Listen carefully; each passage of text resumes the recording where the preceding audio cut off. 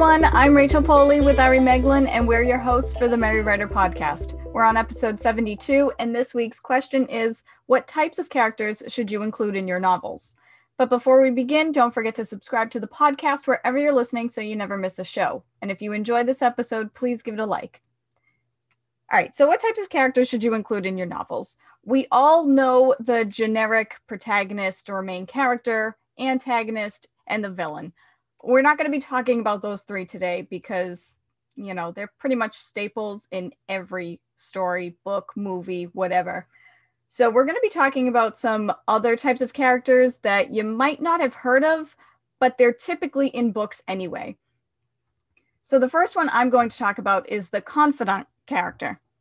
And this is someone or something the main character confides in. Readers can learn a lot about the main character's personality and thoughts through this. The confidant can be another character, or it can be the inside pages of the main character's diary, or it can be, you know, voicemail messages to someone that they haven't talked to or seen in a really long time. But you're basically getting the inside scoop of your main character through this other character. Oftentimes, depending on the point of view of the story, readers learn and know things that the main character does not. And the confidant character can be an interesting way to do that, to have the readers know something, but other certain characters don't know it. And it's kind of like a gateway to explain more of the plot and keep the readers more on the edge of their seat. But at the same time, they're still developing their own character and other characters. I have to admit, I love confidant characters.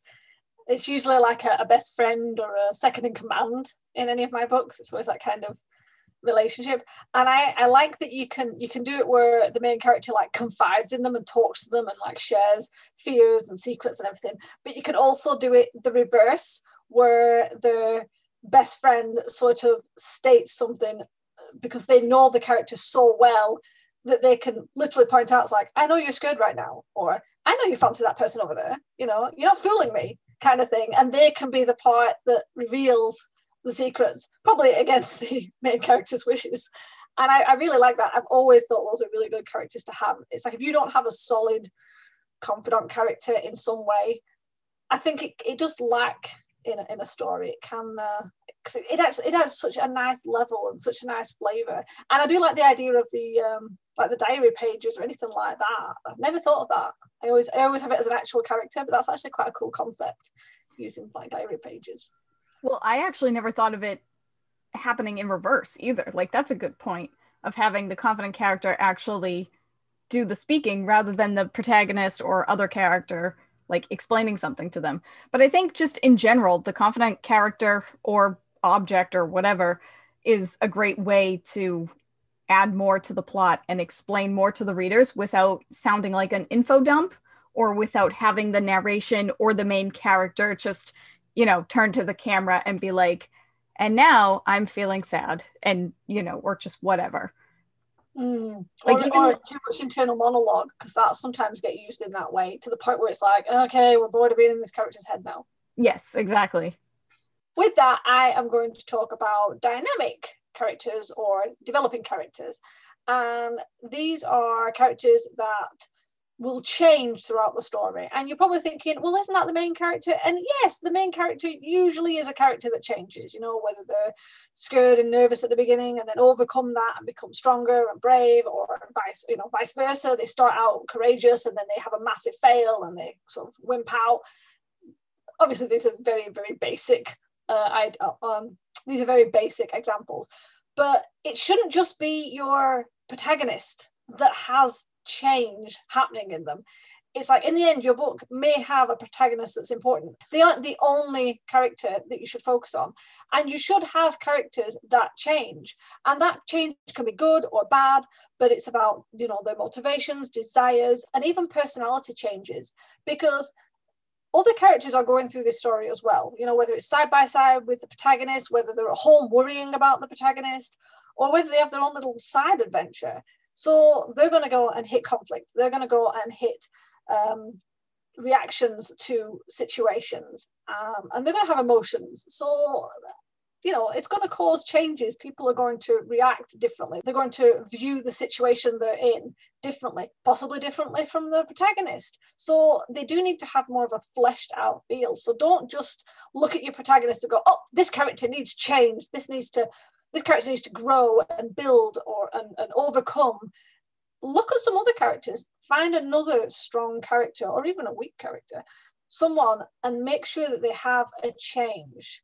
Now, this is usually a permanent change and shows how the character has learned and developed over the story. But again, it can be both good and bad. So don't just automatically jump to the, oh my God, they've got better or anything like that, because that's kind of, done a lot.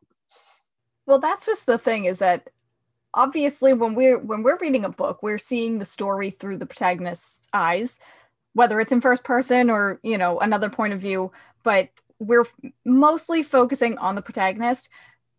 But just because it's their story doesn't mean that the other characters aren't affected. Like, your choices can affect the lives of other people.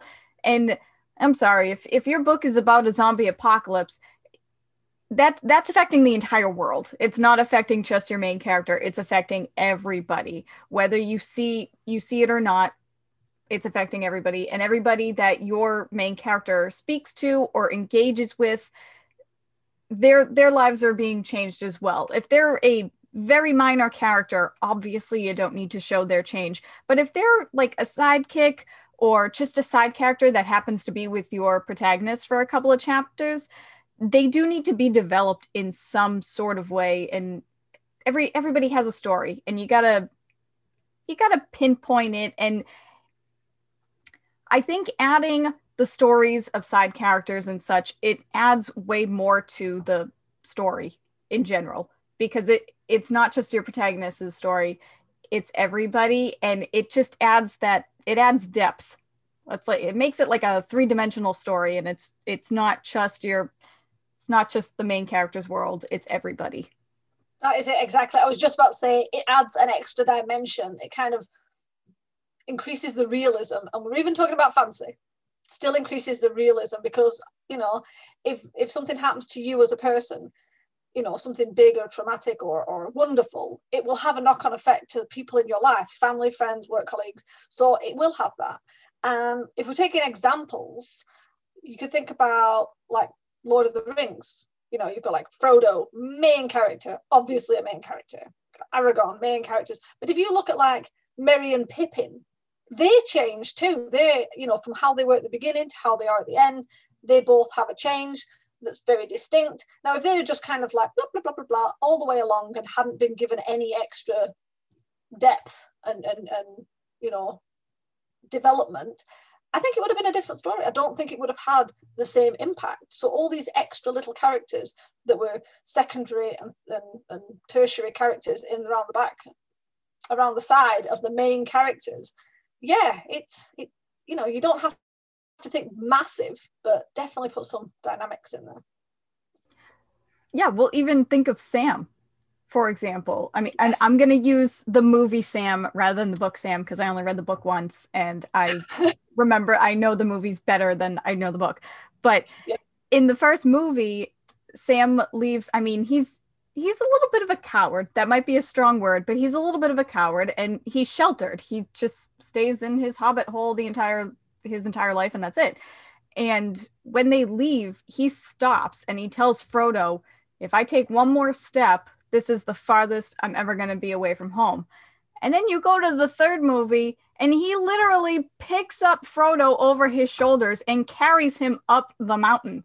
I mean, it's like, there's a lot of change. I'm sorry, Frodo would have been dead. The entire world would have been dead. The ending, the reason why it's a good ending is because Sam existed. And, he really came out of his shell and did everything. And I could go on and on about this, but I won't. Should we have said spoilers at the beginning of this? If you haven't watched Lord of the Rings yet, I mean, that's your own fault. I'm sorry. Been out for years. So I'm actually gonna turn everything on its head and talk next about the flat or the static character, which is pretty much the total opposite of the dynamic character. A flat character doesn't change much at all throughout the story. Their personality and or background isn't revealed well, and we only know a handful of traits about them. So think about a flat character as a minor character. Not necessarily a sidekick or a side character, just a minor character. They serve a purpose, and even if that purpose is small, they do impact the main character in some way, but we don't necessarily need to know any details about that character in order to move the plot forward. But they can still have an impact on the main character, like something that they say or something that they do.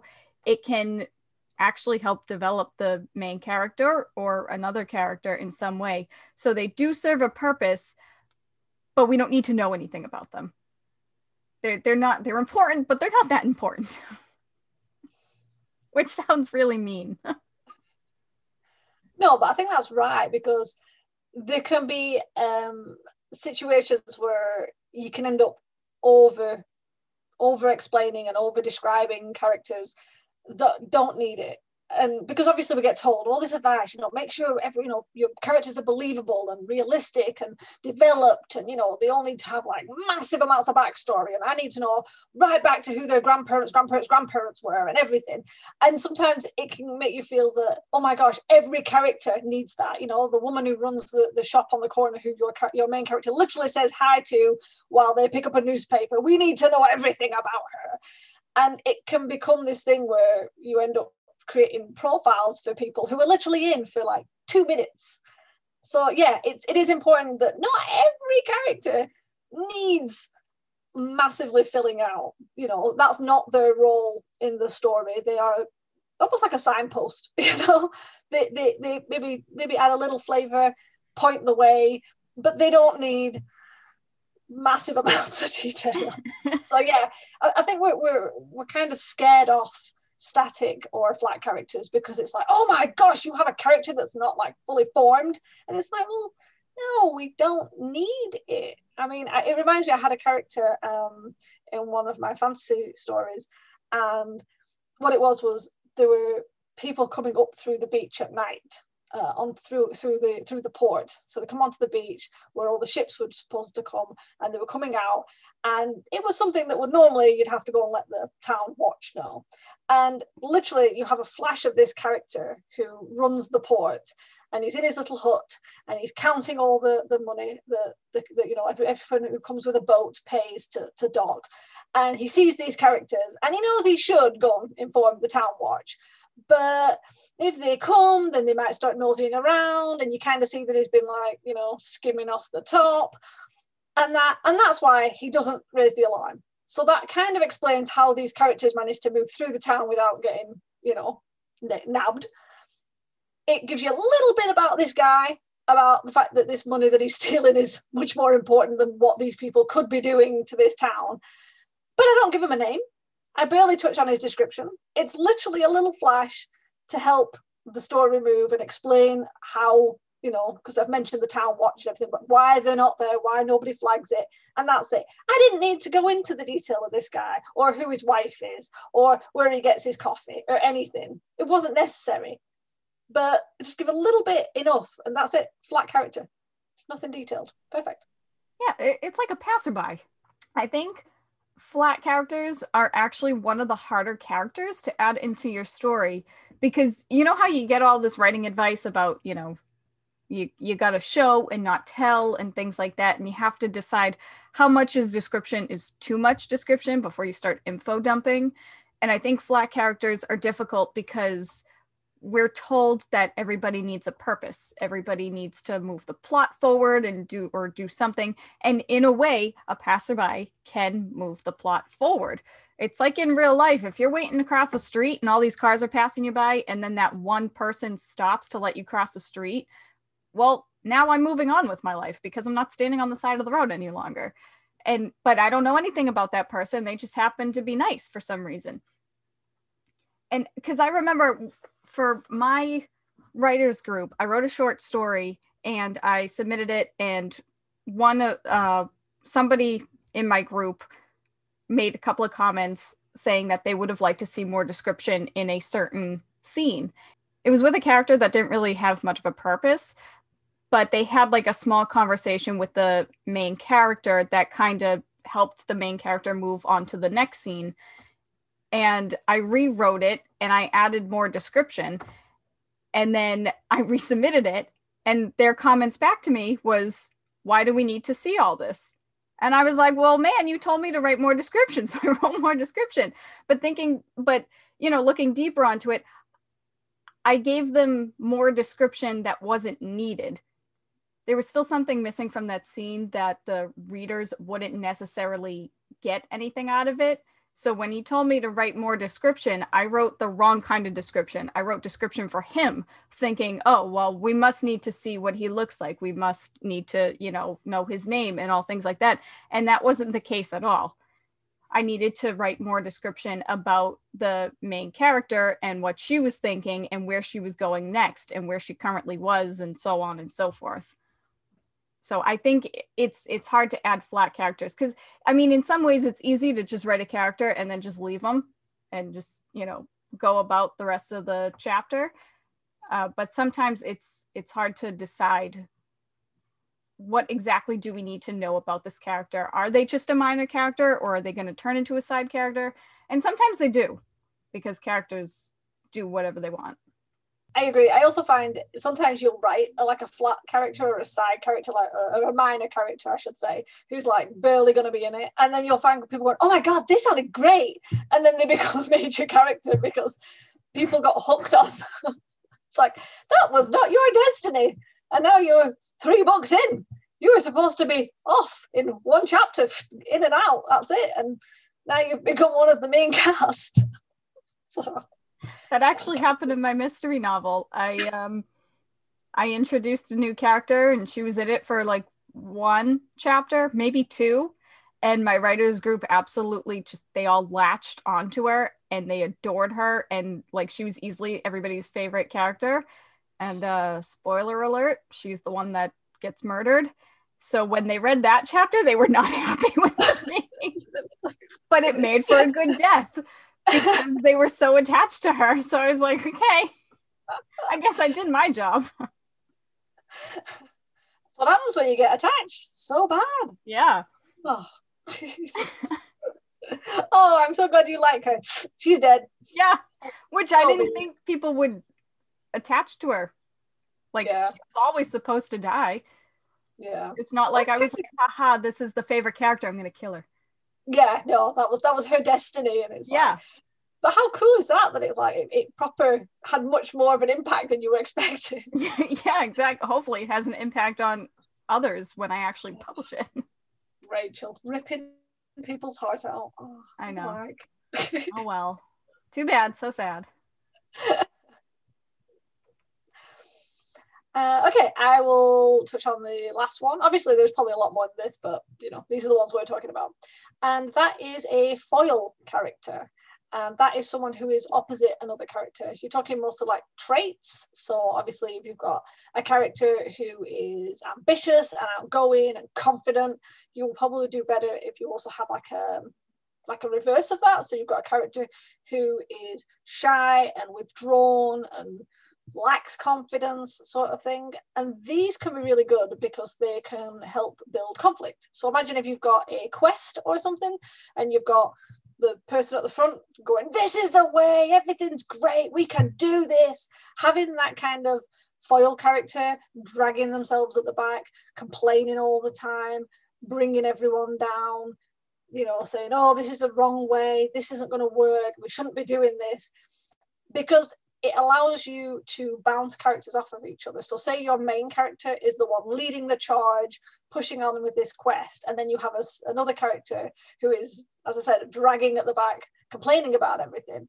That can mean that your main character can react the same way, like, look, no, we're fine, I believe this, and just, constantly pushing. Or that conflict character's attitude can affect them. Maybe it starts to get in their head to the point where they start, maybe the conflict character can get in their head where they start to doubt themselves, and then maybe they start making mistakes because instead of moving with confidence and yes, I know this is the right way, I was told, I have a map, suddenly it's like, oh, maybe it's not, and then they go the wrong way. So foil characters are really good for that. You can kind of bounce with other characters, and it can create it's internal conflict, not internal conflict. What is it?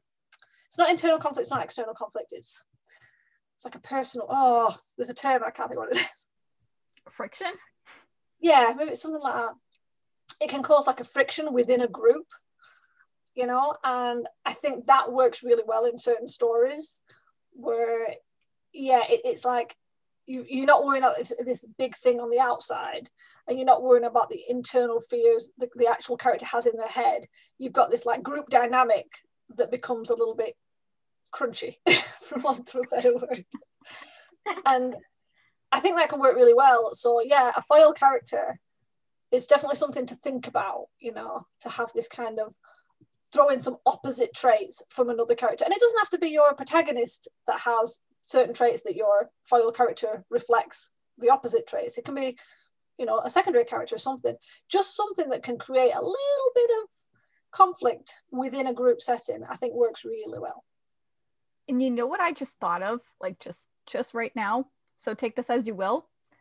You could have the foil character be the protagonist. So for example, your character can be super confident on the outside, and then on the inside, they might be totally anxious. And they could be like the total opposite of what they show to other people. Is that making sense? Yeah. Especially because it depends on, that could also come in the sense of with one group of people, like say they were, you know, the leader of a rebellion. So with the people who follow them, they could be all like, we can do this. And then in private with the personal advisor, it could be like, oh my God, I don't know what I'm doing. I'm gonna, yeah. You know, everything's awful kind of thing. So that's yeah. Like, yeah. Which I guess you could also say that that's just internal conflict, but I guess you can probably work it both ways in some sense. Yeah, no, I get that. I think having a second character act as the foil character for the protagonist would probably be better, so that you can like actually see the stark difference between the two. So yeah, you know what? I guess a foil character, yeah, it creates external conflict and internal conflict, depending on how you use it. Yeah, and how everyone reacts to it. So yeah. See, even we're learning stuff. Yeah, exactly. Your characters don't need to be a specific type. Like, you don't have to have a foil character and a flat character. You can have a character that's a foil character and a confidant character. Yes. You know, like the whole enemies to lovers thing. You can have someone, you know, be total opposites of each other, and they argue and, you know, just hate the crap out of each other. But then they also confide in each other, and they swap secrets, and they, you know, even though they hate each other, they know more about each other than anyone else. Yeah, that's a good point. Make like whole tons of different characters, because you know what? Everybody is unique, and we're all special, and we're all different, and that's just humans or zombie unicorns if you write fantasy, whatever. And if you don't get that reference, go back and listen to episode 70. Yes. Alrighty, so with that said, there are more other types of characters than just the 4 that we talked about, but just for the sake of keeping this episode short and sweet, you can have the confidant character where the readers learn more about the protagonist through another character. Make sure your side characters are also developing characters. You can have a flat or static character, which is the total opposite of the dynamic character, or you can have a foil character, which is the opposite of any other character.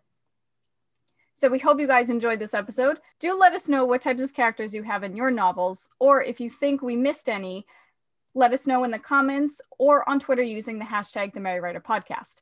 And if you want to get some extra content, head on over to our Patreon page at patreon.com/The Merry Writer Podcast.